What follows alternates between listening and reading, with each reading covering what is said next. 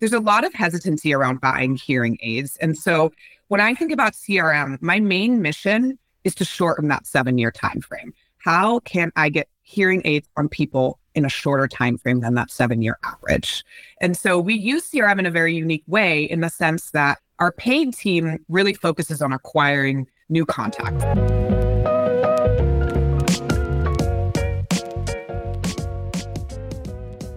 Hey everyone, and thanks for listening to the One-to-One Consumer Marketing Podcast. Today I'm speaking with Nadine, Senior Director of CRM and Customer Activation at Here.com. Thanks for chatting with me today. Thank you for having me on the show, Max. So for the folks that don't know, Here.com is the fastest growing hearing aid company in the world. It grew from just 2 people to over 1,000, and it was founded in 2012. So helping people to finally hear again the world. That's an exceptional and very exciting mission. Nadine, what a great day to have you on the show. But before we get started, why don't you tell us a little bit more about yourself, your background, and how you ended up in your current role? Yeah, absolutely. So I've definitely taken a couple of turns in my career, but I've been in marketing for the last 15 years and focused on marketing within client services. So I started off in the performance advertising agency world. Back before there was Facebook advertising, I was hands-on keyboard doing paid search, typing out keywords and matching ad copy to keywords and doing everything very, very manually before we had a lot of algorithms to help us along our way. But it was a really good experience, got that kind of hands-on experience running marketing campaigns for a variety of different businesses, as well as in different industries. So B2B, retail, e-commerce. After that, I got the opportunity to join a startup agency called Metric Theory, and that was a really exciting opportunity. I built out their account services team. I managed all of the clients out of our office and spent about 7 years building that business, which we then sold to S4 Capital, and Metric Theory kind of became part of Media Monks. So after that, I took a bit of a break and decided my whole career I'd focused on acquisition marketing. And I really knew very little about what happens after you acquire a customer. How do you actually retain them and grow the business? And so I decided I wanted to learn more about that part of marketing. And I joined a startup tech company called Lean Plum, where we focused on mobile first companies and various CRM channels, SMS, email, in-app, push, etc. And there I was on the customer success team guiding larger enterprise clients through their CRM strategy, which was really how I was able to finally kind of connect the two pieces of marketing. After that, I spent 2 years at Deloitte, putting that kind of all together, working with enterprise level customers on their paid and retention advertising. And then recently decided to go in-house. So that was a big change for me after being in client services, and really an exciting change. When Here.com came across, I was really excited to work with a company that has a product that helps people. That was really important to me. I need to feel like the marketing I'm doing is actually doing something good for the world. And with Here.com, I think they have a really interesting business model. And it's a big problem, right? There's 1.5 billion people worldwide who have hearing loss and 40 million Americans alone. So there's a huge market to improve people's hearing. And so what I do at Here.com is I run our CRM, primarily channels that we work on are email and SMS, but I work very closely with the paid team, the product, and the creative team to really help grow the business. That's very cool. And going in-house, as you described it, how was that change for you? I mean, you have worked with a lot of customers before, as you know, Lean Plum and Deloitte, but how is it when you go in-house? Yeah, I was hesitant at first, but honestly, I really love it. I love being able to just focus on one marketing strategy and really dive a level deeper than what you can really do when you're serving multiple clients at a time. So I really have the time to think through the problems and the solutions that I want to implement. And I have a great team that I can work with, that we can really look into the data and use that data to make decisions and then do testing and see how what that test does and actually see it through, which sometimes you don't really get to do when you're on the other side and you're in client services. So it's been a really great career change for me. That's good to hear. So that's hopefully encouraging also for others to sometimes make a bigger change in their career and switch sides. They either go from brand to vendor or the other way around. I think both can be very exciting and brings a full new perspective. But looking a little bit deeper into Here.com and how you work in CRM, How do you leverage CRM for your customers? Yeah. So I think at here.com, we have a really interesting problem to solve with CRM. So we are selling a product that people really need, but a lot of people don't actually want. So it's an interesting marketing challenge, right? And with hearing loss, it's difficult because on average, when someone notices their hearing loss, it takes them 7 years to actually buy a hearing aid. So with 7 years. CRM, Wow. 7 years. Yep. Partially that's because hearing loss is very gradual, so you may not notice it right away. There's also a lot of stigma around wearing hearing aids and aging. A lot of people think of kind of those big, bulky hearing aids that your grandpa wore. So there's a lot of resistance to getting hearing aids. And also in the US, not necessarily covered by insurance. So it can be a big investment, right? So there's a lot of hesitancy around buying hearing aids. When I think about CRM, my main mission is to shorten that 7 year time frame. How can I get hearing aids on people in a shorter time frame than that 7 year average? So we use CRM in a very unique way in the sense that our paid team really focuses on acquiring new contacts, right? And a lot of times when those new contacts come into here.com, they have a call with our consultant, but they're not quite ready to make that commitment yet. And so that's when they come into the CRM machine. And that's how we then use CRM to try to reactivate that lead by educating the contacts, really trying to nurture them along their journey to addressing their hearing loss. That's so interesting. So you you shortening the 7 years to, I don't know, 2 years, 3 years, 1 year, or whatever it is, as you described it so well that people actually need it. But most of the time for marketers, it's the other way around, right? Yeah, And then, exactly. that's very interesting. But how do you communicate that to the people? Because I have the feeling at some point you're going to need it. If you have hearing loss, you have hearing loss. So what are you going to do? So just making that up. Is then the communication around, so hey, Max, you can really hear anything at the dinner table? Really? Can you hear anything? Right? So how's it going with you? Want to postpone the decision a little longer, or you want to buy now and be a full member of the family again? Or how do you do that? Yeah, I mean, it's definitely a delicate Yeah. subject, right? And in terms of the communication, you have to be very conscious about how you're communicating that. When I think about the way that we communicate, I first think about the general principle of like, who am I communicating? So we have a lot of data on our contacts, and we try to segment that data based on different similarities in behavior, et cetera. So we can then figure out, how do we speak to someone who is brand new to a hearing aid, where we're trying to shorten that 7 year time frame. We also have a lot of people that already have a hearing aid, but they're not happy with it. And so we're trying to get them to then purchase a hearing aid through here.com. So two very different segments, we need to talk to them very differently, right? So we do a lot of that kind of segmentation, even between like male and female. We've noticed there's a lot of difference in terms of how you can convey why hearing aids are important and what's important to different people. So we first start with obviously the segmentation. Then we think about what kind of content makes sense. And a lot of times it's very educational based. Why is it important to address your hearing loss, right? There's a lot of scientific data around don't address your hearing loss. It can lead to dementia and other kind of brain functioning. And so there's a lot of information out there that we just try to communicate and share. And then we think, of course, which channel, right? And so whether or not someone is more perceptive and likes to get that communication via email or SMS, we adapt there. And then we think about timing, right? And so when someone first signs up with here.com, we know that they're interested and there's something there. So we really try to send out more communication. After a while, if they still haven't committed, then we say, okay, let's just stay top of mind, right? Let's reach out once a month or every 2 weeks and just stay top of mind so that when maybe something external in their life happens where they're like, okay, I really need to do something about my hearing loss, they remember here.com and they come to us. Very interesting. You have a very technical background, right? Or fairly technical background. You know the tools quite well. You work on the other side. When you think about channels and segments, how to activate this, has that helped you in doing that, or you have to relearn a little bit because you're now fully responsible on the other side? How's that for you personally? Yeah, I mean, definitely when you go in-house, you do have to go a level deeper than when you're on the consulting and client services side. So I've definitely had to learn quite a bit. And we're also actually migrating to a new ESP. So we're migrating over to Braze right now. So there's a lot of technical and data work that's happening right now within my team. But it's all very exciting. And I think at the end of the day, every tool is obviously has pros and cons, but I think you just have to stick with the general marketing principles that apply really to paid or retention, which is you think about who do you want to contact? What do you want to send them? What channel are you using? And when are you going to interact with them? That kind of strategy applies to any tool that you're utilizing. Mhm.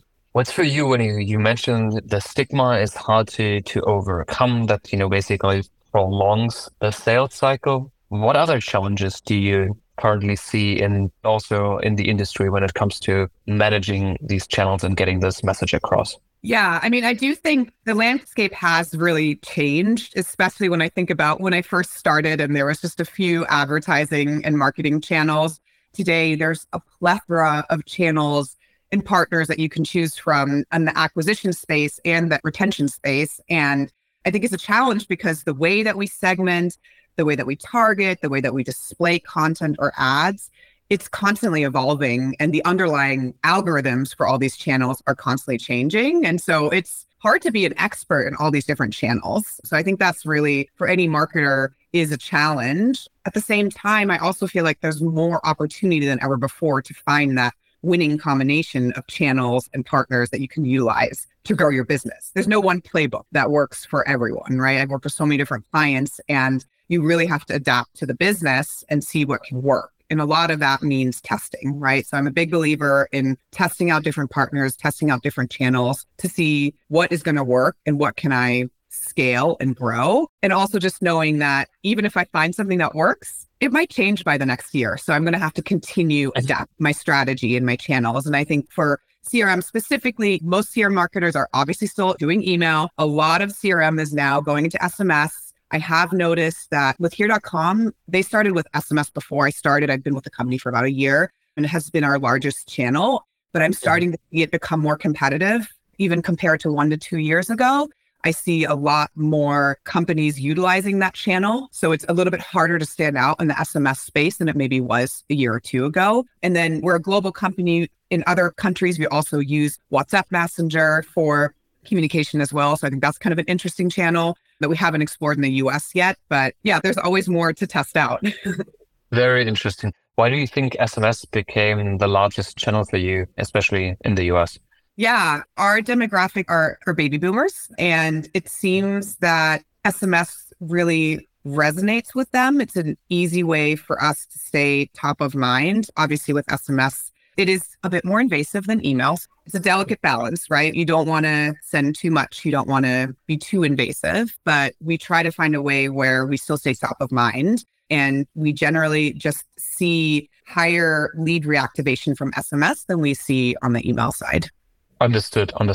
For you, it becomes a lead when someone submitted their data and have spoken to consultant, or is it just the submission of data? When does it, for you, a lead becomes a lead and you take over from the performance team? Yeah. So basically the way it works is we have the paid team will bring in the leads. They'll maybe have a conversation with the sales consultant. If that doesn't work out, they become a contact in CRM. And then on the CRM side, we look to reactivate them back into a lead so that they then can talk to a sales consultant. And then ideally, they have an appointment, which is when their hearing device is fitted. They have a 45-day trial, try the hearing aid, and then we turn it into a sale. So ultimately, with CRM, I'm driving sales, but the primary KPI, the first step KPI is that lead. Interesting. I mean, there you drive the majority of the business. You are at the core of the business. That's a lot of responsibility. And I know that talking to a lot of CRM leaders, that sometimes weighs heavily on the shoulders, right? But aside from that, are you also responsible for, I would say, classic CRM, which is selling another hearing aid? Because at some point you might need a new one, or how do you think about loyalty or customer lifetime value? Yeah, definitely. So that's still a very important piece at here.com. And I think anyone that's running a business where you have a product that lasts quite a long time, it's a different game. So no one is buying a hearing aid every month. Hearing aids should last you 3 to 7 years. There are a lot of very big technology leaps with hearing aids about every 3 to 5 years. So there are some people who, wanting the next Apple iPhone, want the next hearing aid with the newest tech. So there are some subset of people who will buy more frequently, but generally 3 to 7 years is how long a hearing aid will last. So for us there, the challenge is One, there's very little brand recognition in the hearing aid space, right? There's not really one brand that people know about. And so when someone purchases from us, really our challenge is to stay relevant for 3 to 7 years until they're ready to purchase another hearing aid. That strategy is something that we're still trying to fine tune and figure out, like, how do we stay relevant without being bothersome over such a long period of time? And what kind of content can we provide that's helpful for the customer and then keeps it relevant so that when they are ready to upgrade or get their next hearing aid, they come back to here.com. So we do use email and SMS for those purposes as well. Very interesting. When you think you're describing a little bit what comes next, what excites you in 24 about here.com and your work? Yeah, absolutely. So here.com is rapidly growing. And like I mentioned, there's a huge market for hearing aids. And really our mission is to just get the solution out there. So to me, that's a great problem to have, right? So there's a lot of people that need my product. So I'm always excited about expanding, getting more hearing aids on people. I'm also very excited about our Braze migration. So we should be fully migrated by next year. And there's a lot of really cool AI tools that I'm very excited and eager to start using. I think from my perspective, the AI tools will just allow my small team to be able to do more with less time. And so some of the technologies I'm excited about is there's AI for content, for QA. They also, Braze has a lot in terms of like automated experiments. So I can run a lot more multivariate tests on content and timing and channel all at the same time with a lot less manual work than my team currently does. And so I think that allows us to just learn a lot faster and get better quicker. I'm so very excited about implementing and actually using those tools in 2024. That's very cool. I like that very practical view on this to say, okay, I want to do this and that. And so because I hear AI obviously a lot, that makes total sense. That's a big game changer for every marketer, but very concrete, running the different tests without the manual work that comes with that. I think that's a very, very interesting. How big is your team? I have about 7 people on my team. So it's a mix of developers and strategists. And then we work very closely with the creative team as well. I mean, there's so much responsibility on all of these, these shoulders. That's amazing. You're now a leader in CRM. You described your career, which is really impressive. But what kind of advice do you have for other consumer marketers that maybe would like to work in the health technology, but also what do you know now that you wish you knew at the start of your career that you're willing to share? Yeah, I love this question. For me, anytime I talk to someone who's maybe brand new to marketing, like a recent college grad or someone who's just trying to get into marketing, I usually always recommend starting at an agency or in consulting. And the reason for that is that you learn at such a rapid pace when you're in those environments because you're working with a lot of different experts and you're working on multiple businesses at a time. So you're just going to grow your knowledge so much quicker because you can see how a paid channel or a CRM channel works for a retail client versus a B2B client. And even within retail, there's nuances, right? So I think getting a couple of years in those type of environments can really help accelerate your career.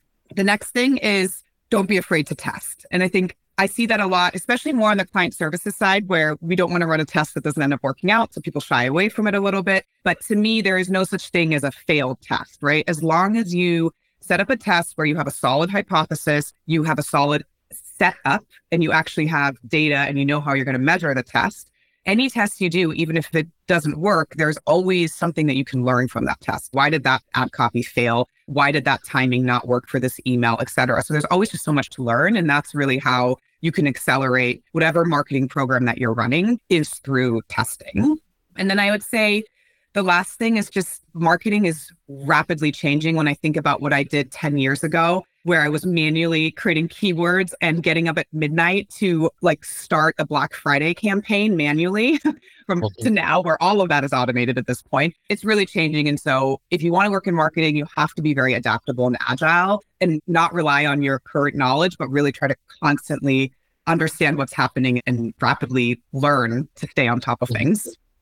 Yeah, I really like that going into agencies or into consulting, I think is a very, very good one. Never shy away from testing if you have a good data and a hypothesis why you're doing that. And last but not least, stay on top of your game. How do you manage that to stay on top of the industry news and so on? Yeah, I mean, I think there's some pretty good email marketing newsletters that syndicate marketing news. So I subscribe to a couple of those and I can just get like 10 minutes of what's happening in marketing in the morning. So I try to stay on top of those. We do attend different conferences, et cetera, to stay on top of news as well. And then I think generally, again, like from testing, you'll learn a lot as well along the way. That's very true. I can say for myself that I recommend to subscribe to Marketing Brew. That's a good one, I would say. Yeah. And I scroll way too much on Twitter or X now, I would say. That's still the same. But yeah, also conferences help a lot if you have a good plan of what you would like to get out of that. Nadine, thank you so much. That was a really great conversation, but it's all we got time for today. But if people would like to follow your journey, where should they go? Probably best place is LinkedIn, Nadine Fuller. Yeah. Very easy to find me. Yeah, okay. Then we put that into the show notes and we're almost there at this, I would say, happy holidays. I mean, when people hearing that, that's probably February, but still saying that. Yeah. Thank you so much for joining us here on that podcast. And we love to see you executing further and your vision. Thank you so much for having me, Max. I appreciate it. Thank you.